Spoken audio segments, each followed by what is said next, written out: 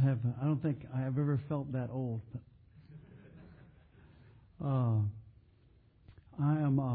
I guess I'm the only guy from Louisiana here, and some of you guys out west. I'm not sure that it's as easy to. That Mike's from down there, Michael Rowe. That's right. He'll appreciate this. I'm going to read a news article from down south because it'll give you a feeling of the difference between different areas of the country and the area that I come from. This is right out of the newspaper.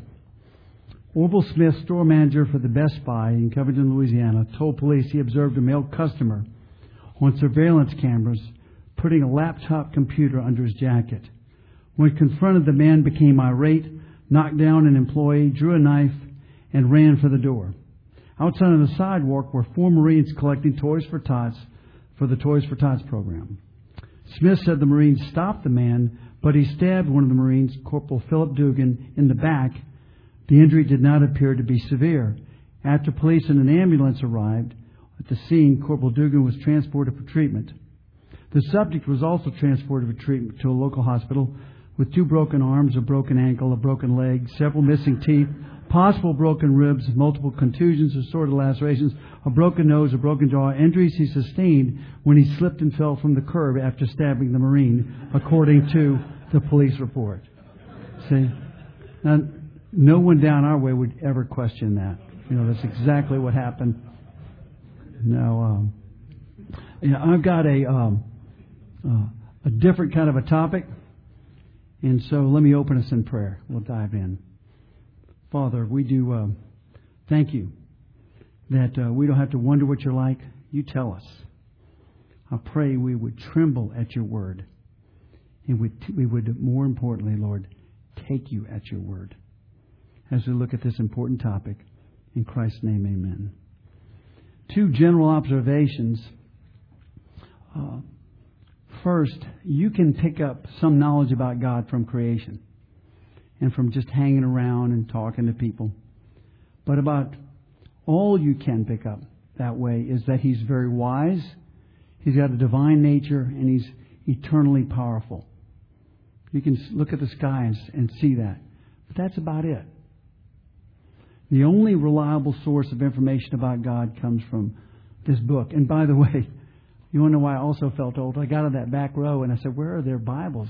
And everybody's bringing their cell phone into a meeting.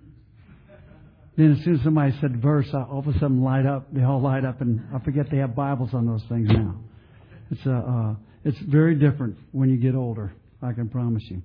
Everything changes. But the second point is that we have a tremendous ability to oversimplify God and try to make Him manageable. Because when you think of a Creator God, even the idea of it is frightening to us.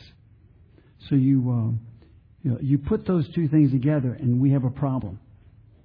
And I'm going to suggest that the American church has so overemphasized and distorted God's grace, His goodness, His love, and His forgiveness that we end up with a God who wants to fix our problems, but we have no earthly idea where they all came from and why we're facing them.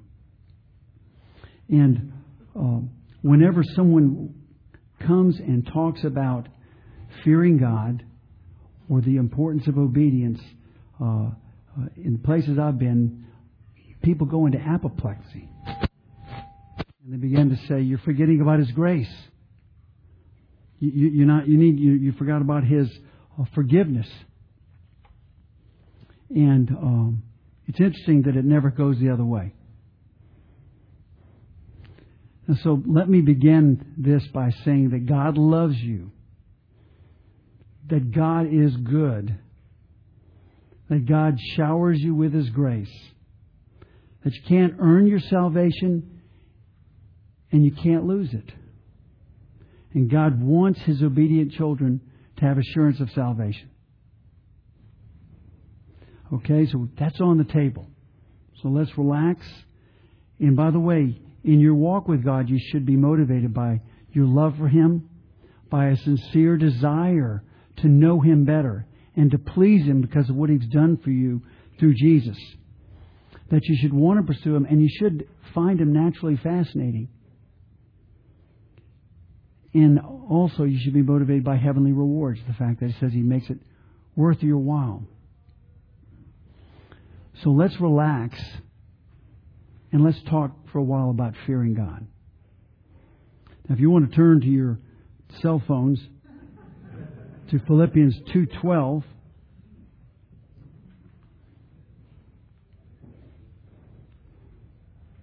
and Paul says this,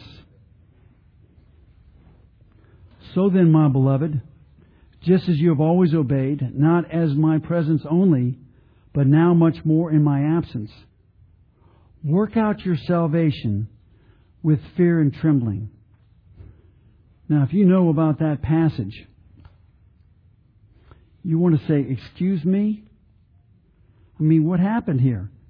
Because if you turn to Philippians 2:1 and read the first couple of verses, listen to this stuff. Now, this is the good stuff. "Therefore, if there's any encouragement in Christ, if there's any consolation in love, if there's any fellowship of the Spirit, any affection and compassion, make my joy complete by being of the same mind, maintaining the same love, united in spirit, intent on one purpose." I mean, we're soaring, and then all of a sudden, thud, work out your salvation with fear and trembling. We have an expression down south, that's like a turd in a punch bowl. I mean, it's an uninvited guest to the wedding. What are they doing here? I mean, you got love, you've got purpose, all these higher motivations, and then the idea that this God who would die for you wants to work out your salvation with fear and trembling. Talk about ruin the moment, Paul. I mean, you were rolling there. Isn't fear kind of a base, lower emotion? I mean, it's crass, it's kind of unsophisticated. And worse, it makes you a little uncomfortable. It's almost scary. Scared of God? It's really beneath us. I mean, we love God. We're brimming with gratitude. We're not going to fear Him. We don't want to sink to that. It's for an earlier age. I mean, you might start off fearing God, but don't you get past that? By the way, how could you insult God by being scared of Him? He longs for us to draw near to Him, doesn't He? Jesus died for us. He's our advocate. What about the greatest of these is love? I mean, now there's something worth thinking about. It's almost like a sign at a beautiful resort. Warning, do not relax here. It's not respect. There's a different Greek word for that. It's not reverence. There's another Greek word for that. Very different from fear. It's honest to goodness, knee-knocking, stomach-turning terror. That's what the word means. It makes God unmanageable. What I don't understand is fear of people, fear of circumstance, fear of the economy. I mean, that comes naturally. I don't have to work at that. It's right there.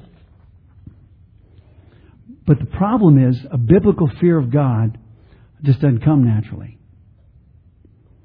Romans 3:18 says, in describing the lost man, there is no fear of God before their eyes. Ecclesiastes 8:13 puts it this way, the wicked don't fear God. See, not fearing God is a characteristic of a lost person, not a Christian. And Jesus, who had a pretty good way of poking his finger in our theological eye, made it clear that the 58 times the Bible admonishes us not to be afraid never refer to God. Always refer to circumstances. It's just the opposite, in fact. He says the two are mutually exclusive. In Luke 12, verses 4 and 5, he says, and do not fear those who kill the body, but are unable to kill the soul. I mean, that sounds pretty serious. He says, no, rather fear Him who is able to destroy both soul and body in hell. One, it's a command. And two, He's clearly not talking about respect. In Hebrews 10:31, it says it's a terrifying thing to fall into the hands of the living God. First Peter puts it this way in chapter 1, verse 17. And if you address as Father, I mean, if you call yourself a Christian, the one who impartially judges according to each man's work, conduct yourselves in fear during the time of your stay upon the earth. Yet people say over and over again, and I've heard them, I've been places where they say, God doesn't want us to fear Him. Or they try to bury it in the fine print. Or say that it refers. I've had people say, well, no, that really should be translated. That word fear really means respect. I'm going to tell you something, guys. That takes a lot of gall to change the word that God uses. And Jesus is not talking about respect when He's talking about killing people and throwing them into hell. Fear is actually a natural part of most relationships. And it benefits us in a lot of different ways. And I want to just go through some verses to see how God uses the word and the kinds of things that He uses the word with.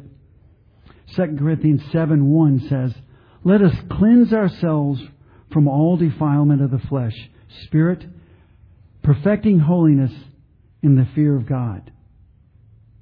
What it's saying is that the fear of God is a tool, is important if you want to become holy, if you want to be obedient, if you want to become undefiled.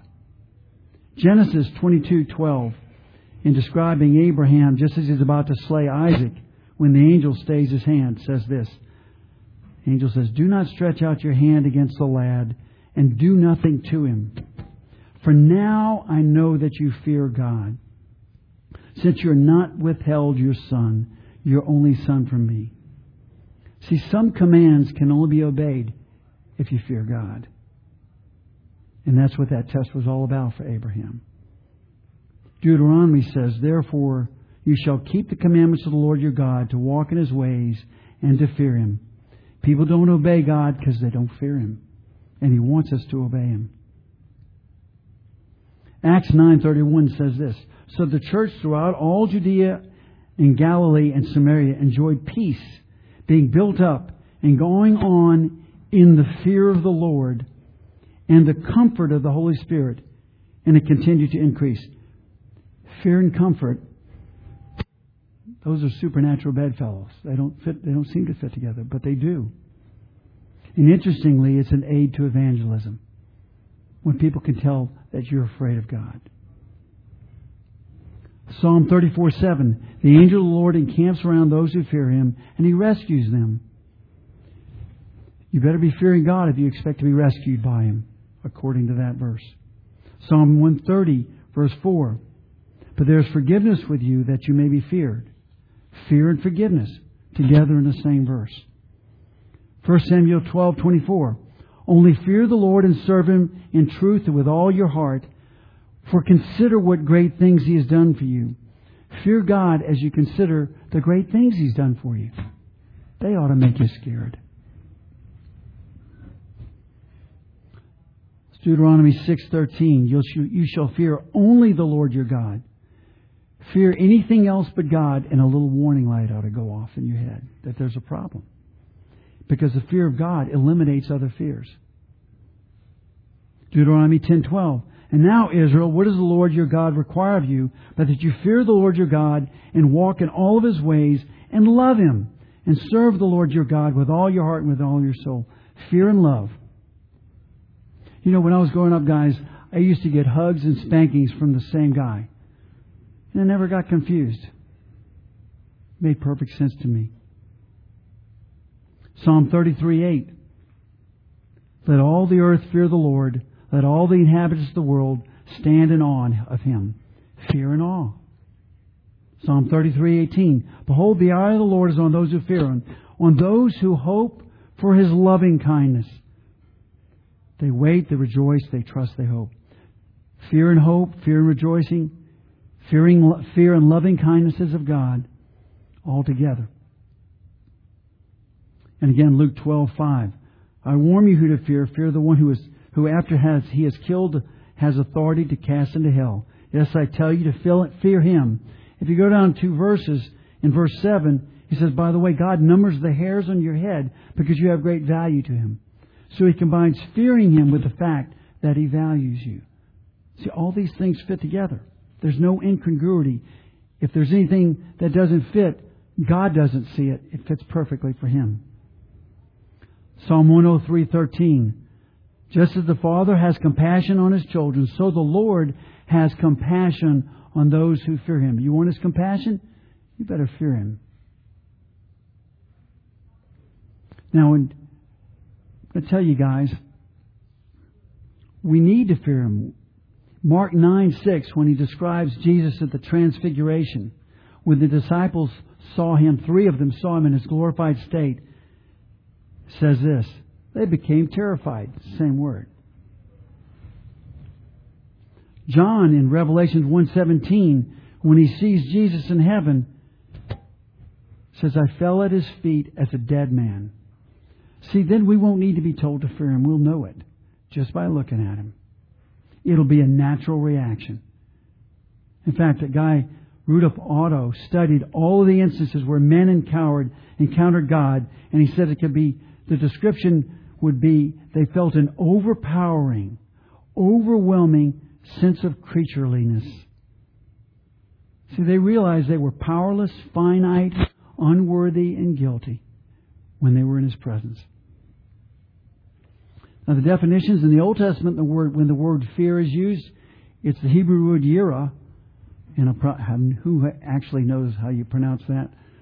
That's how I pronounce it. It means, surprisingly, to fear. To be frightened, to dread, to be terrified. In the New Testament, it's phobia, from which we get phobia, an irrational fear. It's to be frightened, to be alarmed, to be terrified, to be afraid. It's the word that is used in reaction as a reaction that would normally lead to flight, where you'd take off running. You'd be so scared. In Philippians 2:12, it's combined with trembling. In Acts 5:11, fear seized the whole church. They were seized with fear. John 20:19, they locked their doors for fear. Luke 1:12, they were gripped with fear. Luke 8:37, they were overcome with fear. Acts 7:32, they shook with fear. I want to note, I personally have never run away or trembled in respect. And you haven't either. The word's clear. With fear, you sense you're not in control of the interaction. It's different. You're in the presence of a powerful being when you're in the presence of God. C.S. Lewis says, God's not safe even though He's good.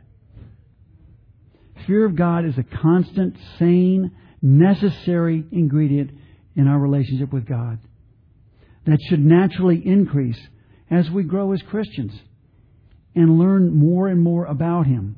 You won't fear Him less, you'll fear Him more. It's not optional. It's not when all else fails. Fearing God increases our realization of how serious sin is. Proverbs 8:13 says, fear the Lord is to hate evil. God hates sin and guarantees consequences for it. Without Christ, sin results in eternal damnation.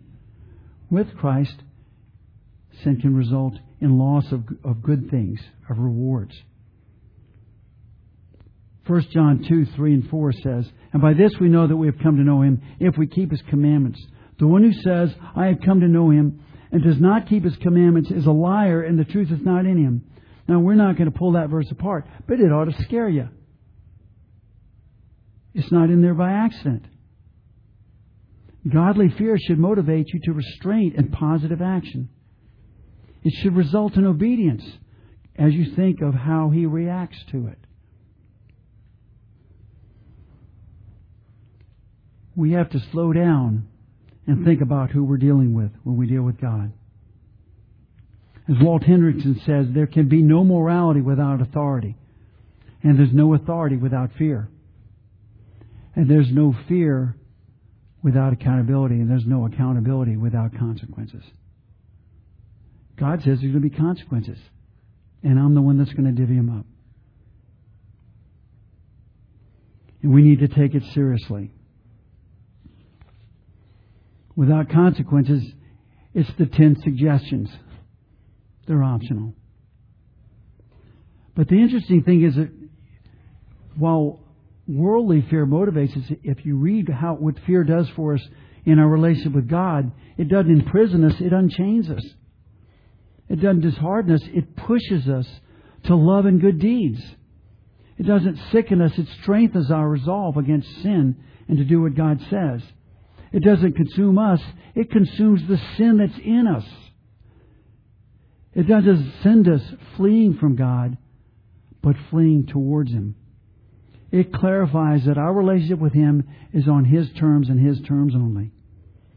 And requires unconditional surrender. You got to come out of the cave with your hands up. There's no holding back. It's all or nothing. It keeps us from hurting ourselves. Makes us careful. Or as the Bible says, sober. That's safe.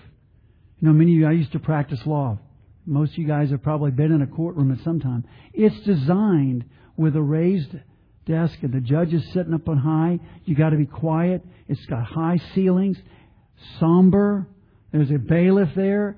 You know why? They want you scared.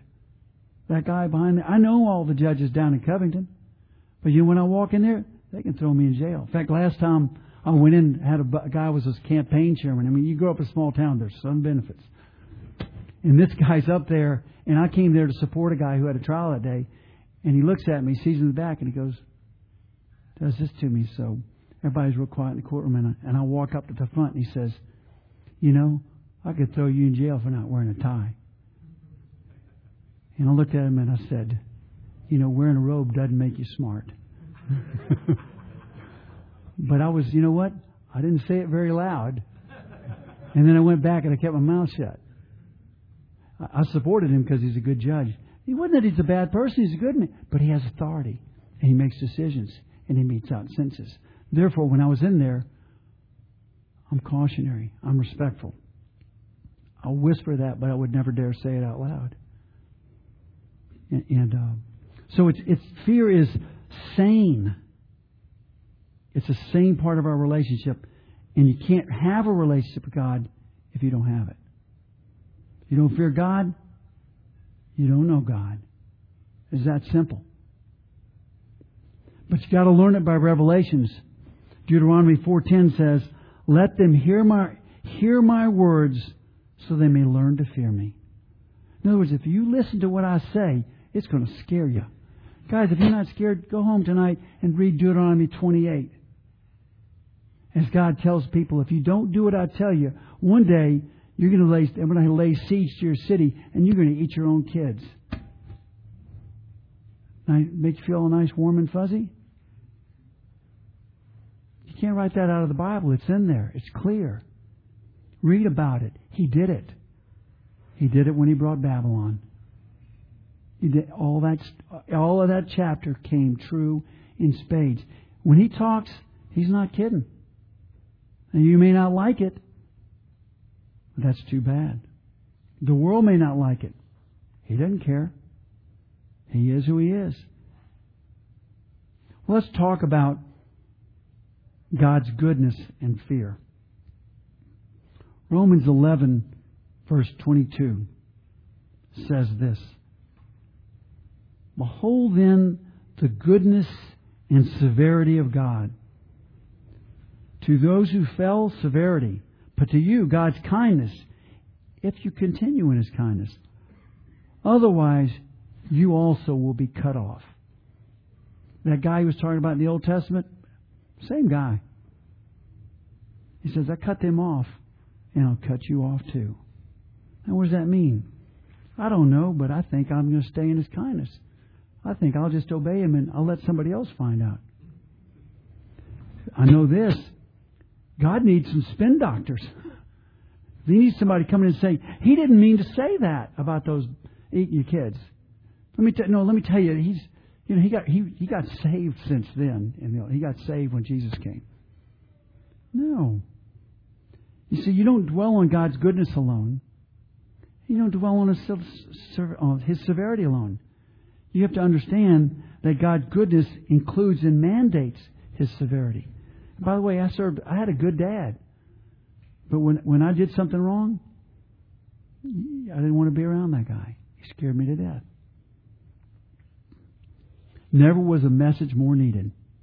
Men say they believe in God and they don't have a clue to what believing Him, what difference that makes in their life and what difference it better make. People seem to follow private religious hunches about God rather than know Him from His own words. They're in a panic to construct a God who will let them do what they want without consequences. So they ignore all the verses on fearing God, on His judgment, on His wrath, on His severity. And it turns in they have a God who's infinitely indulgent. Too kind, good, and gentle, wouldn't hurt a fly to hold us accountable. He just loves us too much. J.I. Packer calls it Santa Claus theology, where God's favor, as he put it, extends no less to those who disregard His commands than to those who keep them. Treats them the same. He said, people, they don't need to fear God or tremble at His word. That's Puritan and old-fashioned. How can truth be old-fashioned? I'll tell you an idea that's old-fashioned. Gravity. Let's all get on the roof, because that's just kind of old. It's not going to change gravity. You can decide what you want. It's not going to change gravity, and you're not going to change God. Belief in a good God, defined the way He's defined today, came into vogue in this last century. It wasn't always around. And it led to something called the problem of evil. And they write all these books on it. I just read an article on the problem of evil. I mean, it's written all the time. That was not an issue before. It became the number one concern of Christian apologetics. How can a heavenly Santa Claus be seen in heartbreaking, destructive things like cruelty, adultery, cancer, war? The only way to save Him, if you have this liberal view of God, is to disassociate Him from all of those things, let alone acknowledge that He has control over the events that come into those people's lives. And that means they have to deny His omnipotence and His lordship. Two things He says He has and exercises every day. He says, I do what I want on the earth. And He says, nothing comes into your life unless I want it to. He says, if you go through something that you didn't do to yourself, it came from me on purpose. That's what the Bible says. But if you believe in a God who's unbiblical, whose goodness is such that people get hurt, but it's not Him, it's just sin in the world, it's Satan or it's mean people who are sinners, and He has nothing to do with it, but He can somehow turn those chicken bones into chicken salad in your life. He'll make something out of it. Well, where was He when it happened to me? Well, the Bible doesn't study. He says, what do you mean where was I? I was right there. I wanted you to go through it. Now, you may not like it. You may not like the fact that God gives people cancer, that God kills people. But my Bible says one day He drowned everybody on earth except for one family. And He didn't just waterboard them. They drowned.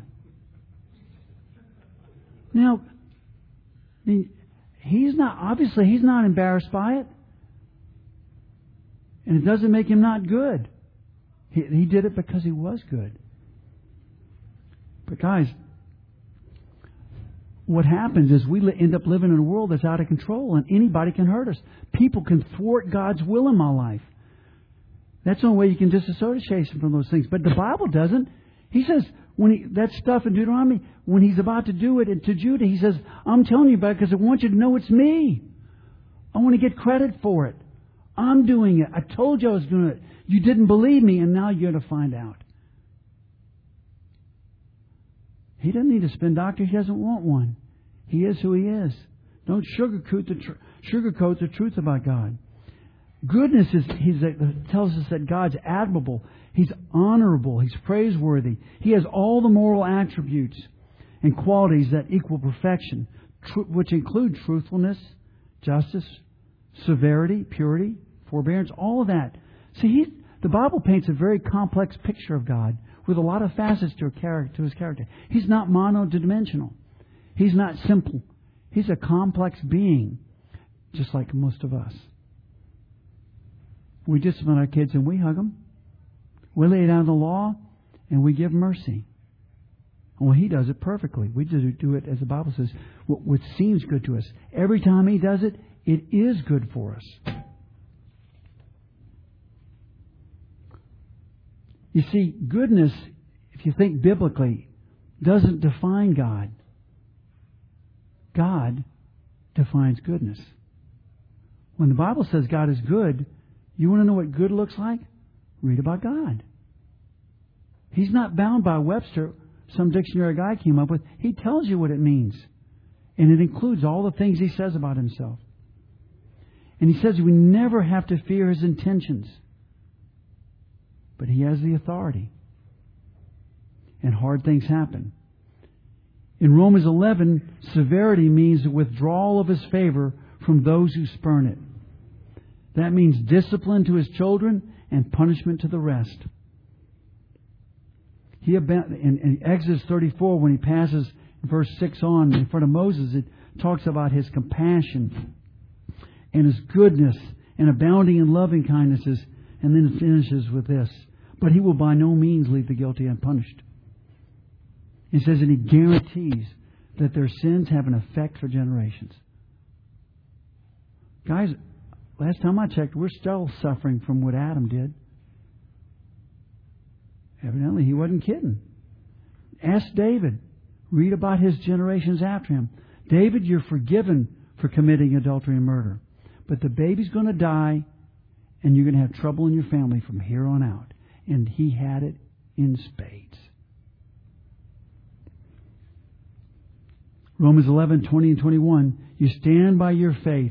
Do not be conceited, but fear. Don't become arrogant or presumptuous or think you're guaranteed a pass.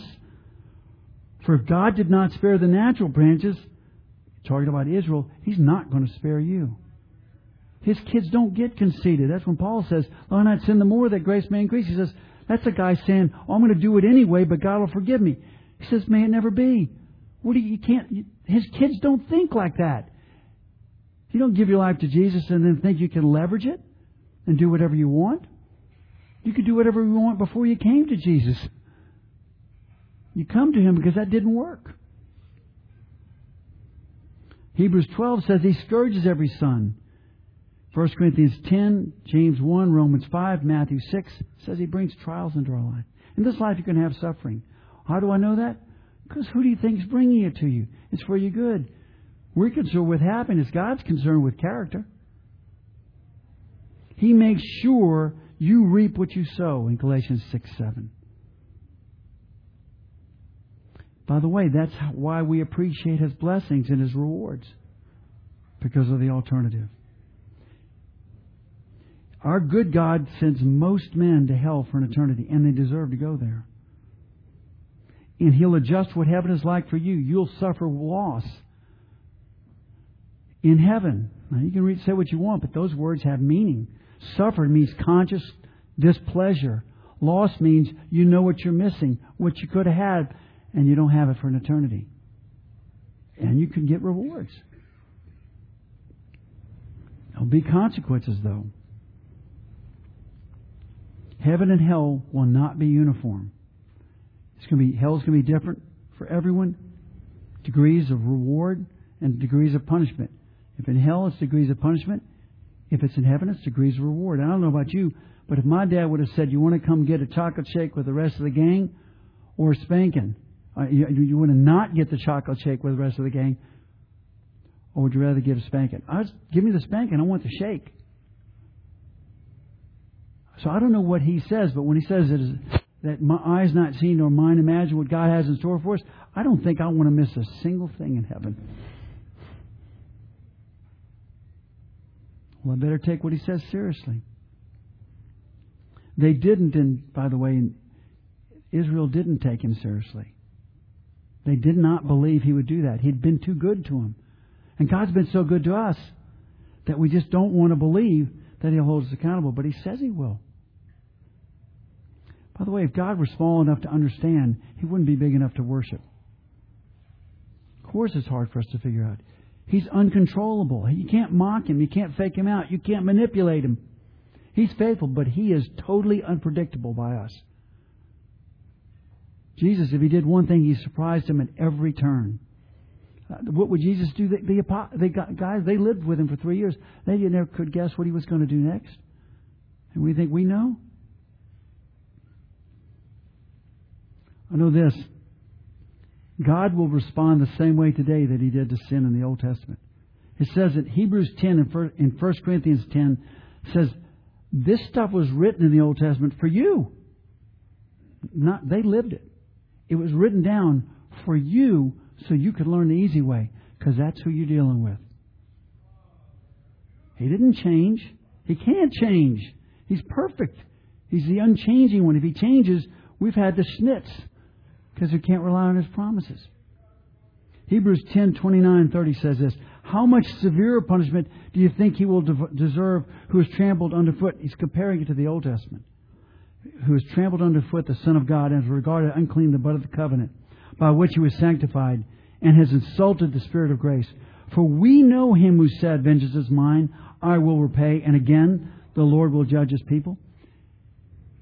The writer of Hebrews is saying, guys, if he did that to them, and you know what you know about what he did for you on the cross, and you do that, it's going to be worse. It's one of the things he said to Judah. He said, Judah, Jerusalem, did you see what I did to the northern kingdom? And you still didn't learn? You still don't think I'll do that? You know, my dad was good, but I was scared to death of him. The man weighed 280. He had a belt that was 8 feet long. I mean, you'd have been scared of him too. But I loved the guy and wanted a relationship with him. It wasn't because he was bad. When he had to pull that belt out, it was because I was bad. They had one time, we told the sheriff's office in St. Tammany they could do a SWAT team practice in our office, because we had this old department store. Our office is cubicle land. And they wanted to do a terrorist type training in our office. So they wanted to bring the SWAT team. And so we said, yeah, absolutely, you can do it, and don't tear anything up. And okay, great. So the day they're going to show up, they're going to say, we'll come around 5. We tell everybody, now the SWAT team's going to come practice here. So, you'll see them running around, but you might want to go home early because it might be disruptive. And so I was working till 5:30 or so, and I walk out of my office into the hallway. And I know they're going to be there. In fact, I know a bunch of those guys. I grew up with some of those guys and everything. And I step out into the hallway, and down the hall is one of these guys in all black. You've seen him with a high-powered weapon, talking really gruffly on his phone. I sucked all the air out of me, and I stepped back out of the hallway. It scared me to death. I thought, I can't believe that's the way I was going to go to get out. I mean, they're just practicing, Hank. So I'm going to go use the other door. So I just, take a deep breath, and I go down the hall real quickly, go out the side door. I'm walking to the parking lot to go to my car, and we have this kind of a granite sign there. And just as I step on the other side of it, there's a guy there with another guy with the whole thing on. And I see him, I just do that. And then he says, scared, Hank? Guys, they weren't working with loaded weapons. It was a training exercise. I knew they were there. I was scared to death. They were the good guys. I knew that guy. I never could find out who it was. Somebody I grew up with, I'm sure. But the point is, I was scared. You know why? They're powerful. They got that automatic weapon and all that equipment on. That is scary. There's a reason they wear some of that stuff. The reason they talk that way. And I don't care what you know about them. They have power. And you feel powerless. And your little, coat and tie and your briefcase, wet in your pants. It's horrible. Guys, if we're that way there, think about the living God. It's His power that should scare us. His authority. When the Israelites told God that they'd obey Him at Mount Sinai, in Deuteronomy 5:29, He said this, and I want you to get God's heart. Oh, that they had such a heart in them, that they would fear Me and keep all my commandments always, that they might be well with them and with their sons forever. That's what He wants. But you know what? That's not what happened. And that's not what He did for them. In any case, God knows Himself, and He knows us, and He loves us. And He says, fear is essential and reasonable if you're going to walk with me. So we need to get our arms around it. Now, I want to cover God as our judge. Just we won't take long with this, but it's important for you to get your arms around this, because it's one of the main reasons we do fear Him. And I'm going to read a few verses. Psalm 75:2. It is I who judge with equity. Verse 7. But God is the judge. Psalm 58:11. Surely there is reward for the righteous. Surely there is a God who judges the earth. Psalm 50 verse 6. God Himself is judge. As 1 Peter said, if you address His Father, the one who impartially judges according to each man's work, conduct yourselves with fear during your time of your stay upon your earth. See, He's going to judge Christians, not for heaven or hell, if you are a Christian. But this is incredibly important for us to remember. And the New Testament talks about it a lot. In fact, judgment's used over 300 times in the Bible referring to God's judgment of His people. Wrath 200 times and love 170. God loves us. He's our Father, but He'll judge us. And He is who He is. And we dare not try to make Him over to be therapeutic but not thundering. Friendly but not fearful. Magnanimous but not selective. Good-natured but not holy. He's not a doting grandfather who lives to make us happy. He's sophisticated, congenial, and He demands nothing. Jeremiah warned in chapter 2, verse 13, My people committed two evils. They have forsaken the fountain of living waters and hewed for themselves broken cisterns that cannot hold no water. What he says is you're making up a God that's not real, with attributes that aren't real. And that's what we're doing when we try to eliminate the truth of who He is and how He feels about sin and responds to it. John chapter 3 verse 36 says, He who believes in the Son has eternal life, but he who does not obey the Son shall not see life, but the wrath of God abides on him. Guys, the New Testament's full of that kind of stuff. And we say, well, the Old Testament's different. Nahum said it rightly when he said that my God is a consuming fire, full of wrath at all sin. He doesn't change, learn, or grow. He's perfect. You know, we can't really understand the concept of total authority, of transcendence, of being above and outside of creation. But that's who we're dealing with. And we may recoil at the idea, but few things are stressed more strongly than the fact that God will judge the living and the dead, those going to hell, those going to heaven. Shall not the judge of the earth do right?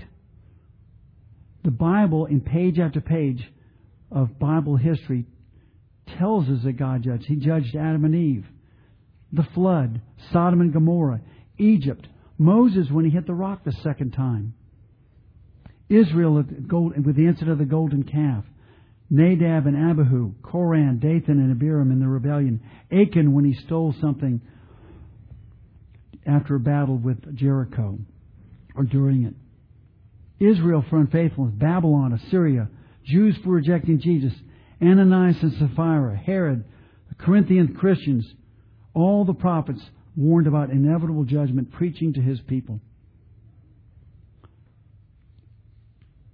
God says He will bring every work to judgment. If anything, the cross is a symbol of judgment. Think of it, what Jesus had to go through so that we don't have to go through that.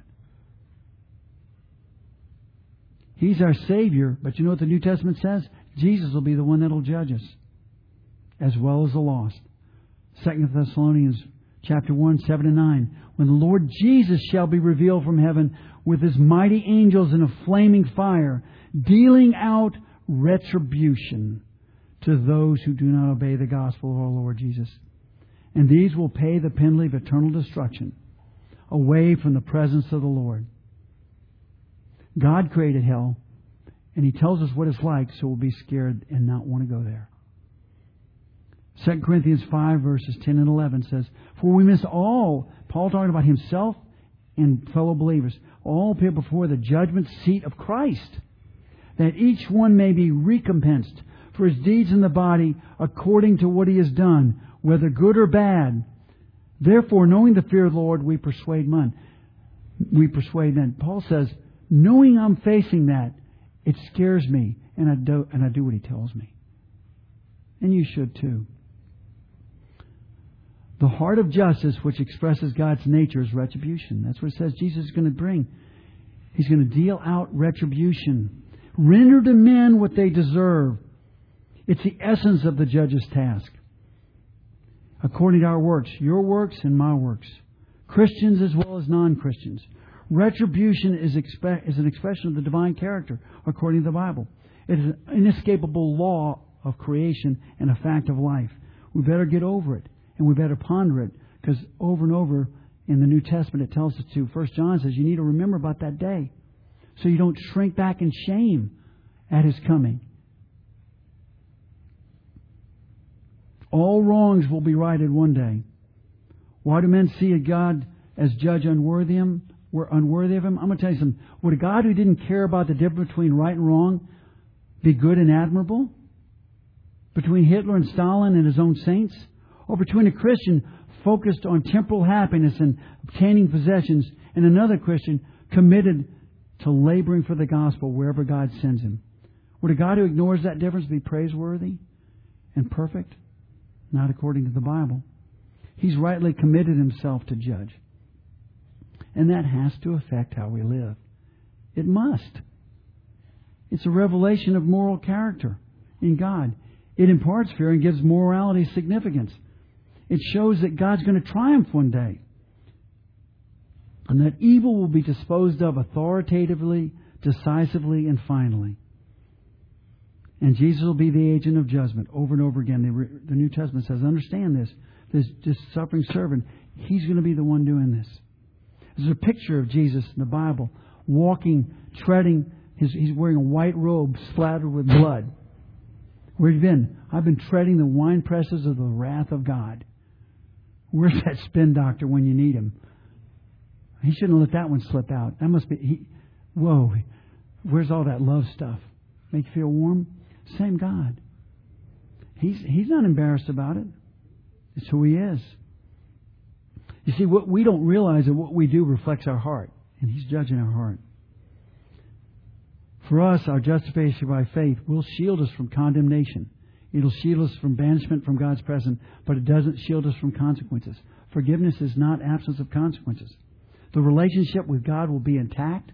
We will not get punished, but we will receive according to what we've done. We'll be assessed as Christians and have our relationship with God, but we will forfeit things which others will enjoy because we were slack, sinful, or destructive.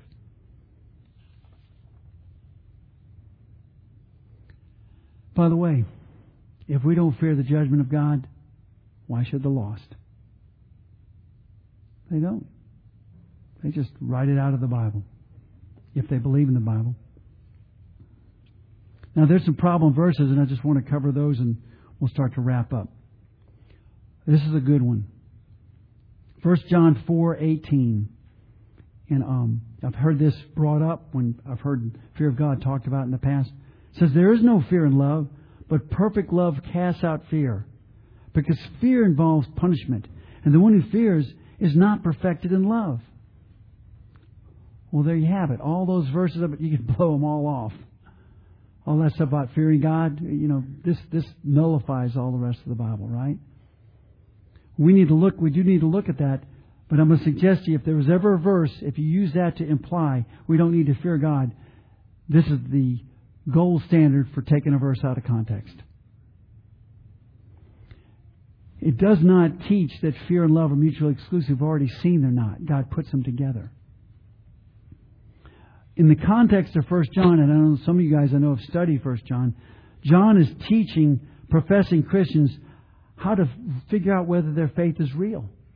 It's about assurance of salvation. And in that, he gives several tests that we can look at our life. I love what Dave Reinstein calls it. He calls it, 1 John is the home pregnancy test for Christians. Is it real?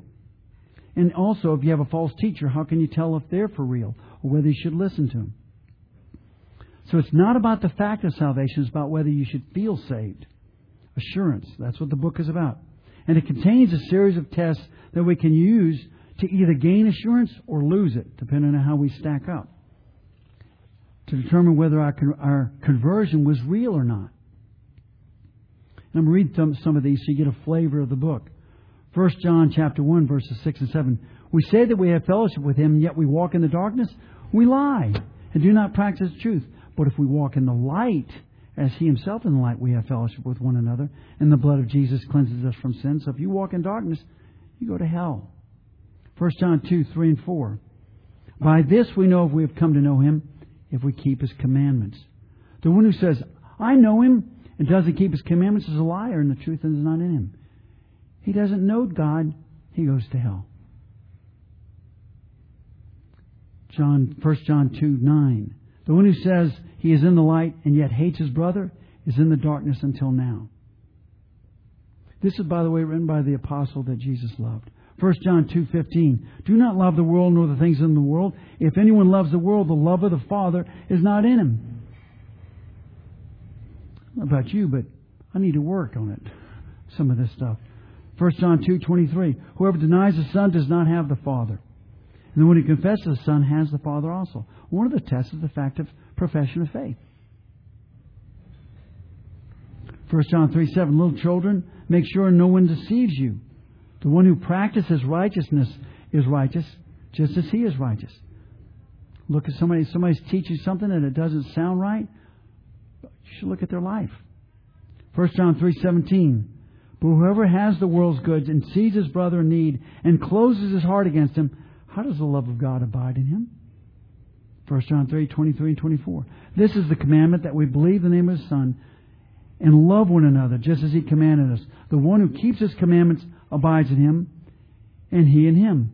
We know by this that He abides in us by the Spirit He has given us. That one has two tests. How well are you loving? And the evidence of the Spirit within you. The sense, the assurance, the feeling that the Spirit will give you. In chapter 4, where that verse came from, about there is no fear in love, here's what it says in verse 7. Beloved, let us love one another, because love is from God, and everyone who loves is born of God and knows God. No one has beheld God at any time. If we have love for one another, God abides in us, and His love is perfected. So He's saying, evidence that you know God is the fact that you love one another. By this love is perfected in us, and that we may have confidence in the day of judgment. That's verse 17, right in front of verse 18. That we may have confidence in the day of judgment, because as He is, so also are we in this world. So when He says there's no fear in love, but perfect love casts out fear, He's saying the better you love, the less you have to be afraid of when the judgment comes. He's not talking about God's love for us, but the better we obey that command. It's like when my dad gave me a bunch of chores. If I did those chores, I wasn't afraid when he came home and inspected it. If I didn't do it, then I was afraid. That's the point of the verse. In the context, a better translation might be, or an accurate paraphrase would be, not a better translation. If you aren't obeying the commandments, you have a lot to fear. Because Jesus said, loving one another sums up all of the commandments. All the rest of them just show what it looks like in different circumstances. If you obey the speed limit, you don't have to worry about getting a ticket. We were talking about tickets. I know something about getting speed tickets. But once I slow down and I follow the law, I don't worry about it anymore. That's what John's trying to say. Martin Luther had a simple solution. Love God and fear God. Don't try to figure it out. Just do it. The only place people argue that fear and love don't go together is when they talk about God. Similarly, Romans 8:15 comes up sometimes. And it says, for you've not received a spirit of slavery leading to fear again, but you've received a spirit of adoption as sons, by which we call Abba, Father. What it's talking about, the fear of slavery, is a reference to what Satan produces. It talks about in Hebrews 2:15, when Jesus defeated Satan, who through fear of death kept men as slaves. So he's saying, you don't have that spirit from Satan anymore, where you are slaves of his. You're freed from that. We've been adopted as sons. It does not mean you don't need to fear God. Just saying you don't need to fear Satan anymore. And you don't need to fear death anymore. Isaiah 41:10 says, do not fear, for I am with you. Do not anxiously look about you, for I am your God. I will strengthen you. Surely I will help you. Surely I will uphold you with my righteous right arm. It's talking about you won't fear men if I'm with you. And every one of those verses like that, that's what Jesus is clarifying. He's talking about you don't need to fear anything else. If I'm with you, I'm the 800-pound gorilla. You don't have to worry about anybody else. I'll keep you secure. You're safe from everything else, only never lose your fear of me. Everybody's looking for someone they can feel fearless with and comfortable with. Just don't pick God for that. The Bible says you want to be with Him, but you never lose your fear of Him. You can never be totally comfortable because He's God and you're His creature. You're a slave. He's given you His grace. He's adopted you as a son. But that the change it brings about in you is the desire to do what He tells you to do. So don't pick that for God. Guys, let me just, a couple of quick comments on why do we struggle with it. And then we'll close out. First of all, some of this thing I've shared with you, I mean, guys, that stuff's hard to swallow. You don't hear this on typical TV message. It is appalling to us that God sends people to hell. I guess that means the bar's closing, huh? I swear we're wrapping up. People go to hell and they don't have any hope for a second chance. You go to heaven, God gives you rewards or He holds them back, and you're aware of it and you live with it for eternity. Now you're glad you're there. But you're not glad you didn't do what He told you when you had the chance. And so as a result of our thinking about those things, Ken Boa says it creates an irresistible tendency toward destination optimism. We want to believe that, people actually say this, when we get to heaven, what we're going to do with all those rewards, we're just going to cast them on the ground and it'll all be the same. It doesn't say that. That's a scene that occurs at a moment in time in heaven, when God's starting to judge the earth and all these elders cast these crowns down. It doesn't say everybody throws all the rewards away and it's all equal from then on. God says it's eternal and you're going to know it. I'm doing it. But people grab that description of an event when something very specific is going on in heaven and say, so it's all the same, so it doesn't matter, I can sin, I can blow off all of His commandments and I'm going to be okay. Heaven will be the same for me as everybody. That's how hard we'll reach to try to eliminate this accountability. People actually declare with sincerity that Old Testament God was somehow different, when the whole premise of the Bible is that He doesn't change. He's writing that down so we'll learn the easy way. The beauty of the Old Testament is you see God interacting with men over a long period of time so you can understand how He responds. And so we say, yeah, we see that, but He's not going to respond like that anymore. That's not what the New Testament says. He says, I wrote this down so you know He will respond like that. That's what He's like. There's also the next thing that's a problem is the current teaching in the church that God finds us attractive and values us not because of who He is, but because of how wonderful we are. The Bible says you're a despicable sinner. I saved you because I'm good, because it came from me. You're not attractive. Your righteousness is like filthy rags.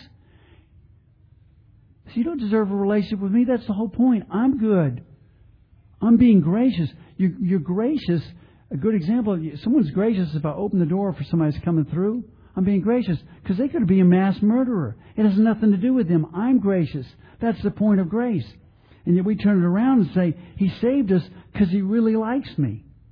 And the problem with that, aside from being unbiblical, is it leads us to think we have something He wants, something He needs, and He gives us leverage in a relationship. He loves me so much.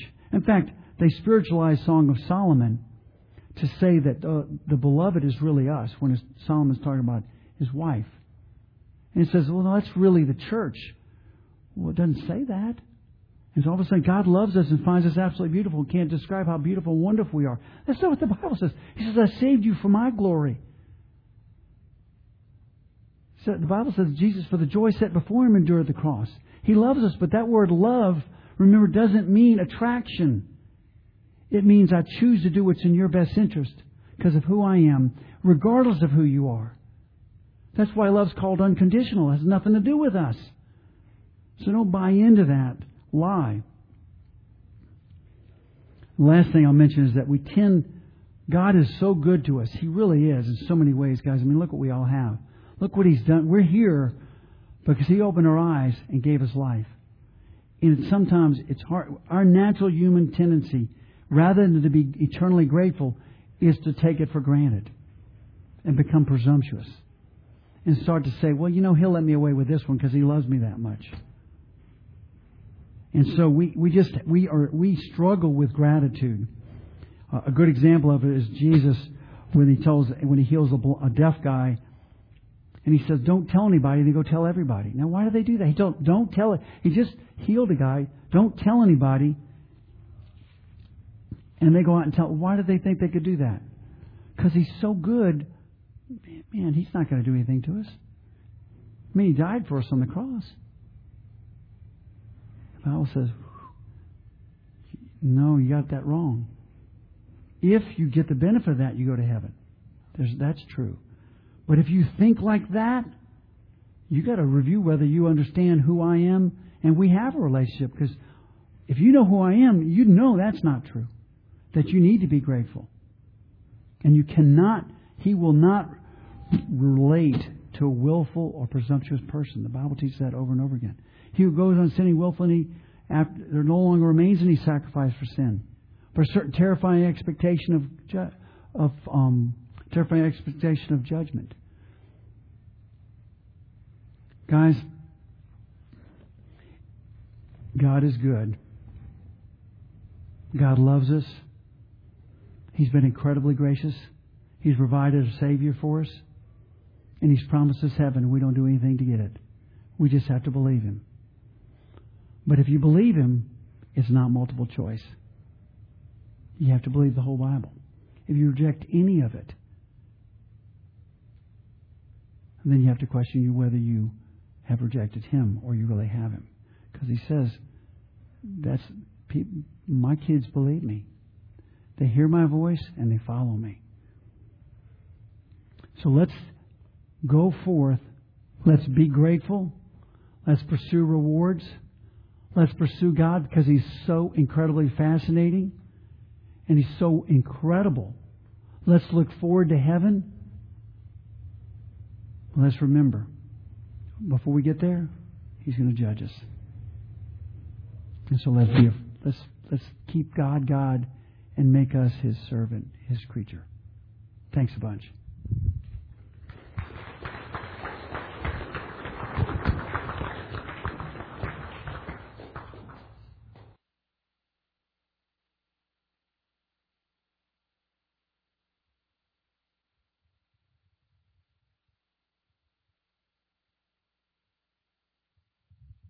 Thank you, Hank.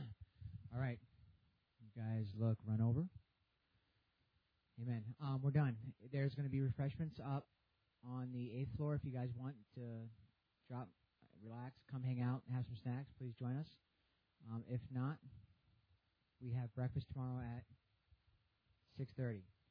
And guys, if you have questions from what Hank just talked about, please remember we have the card box back there that we want you to write down for us. Okay? Have a good night, guys.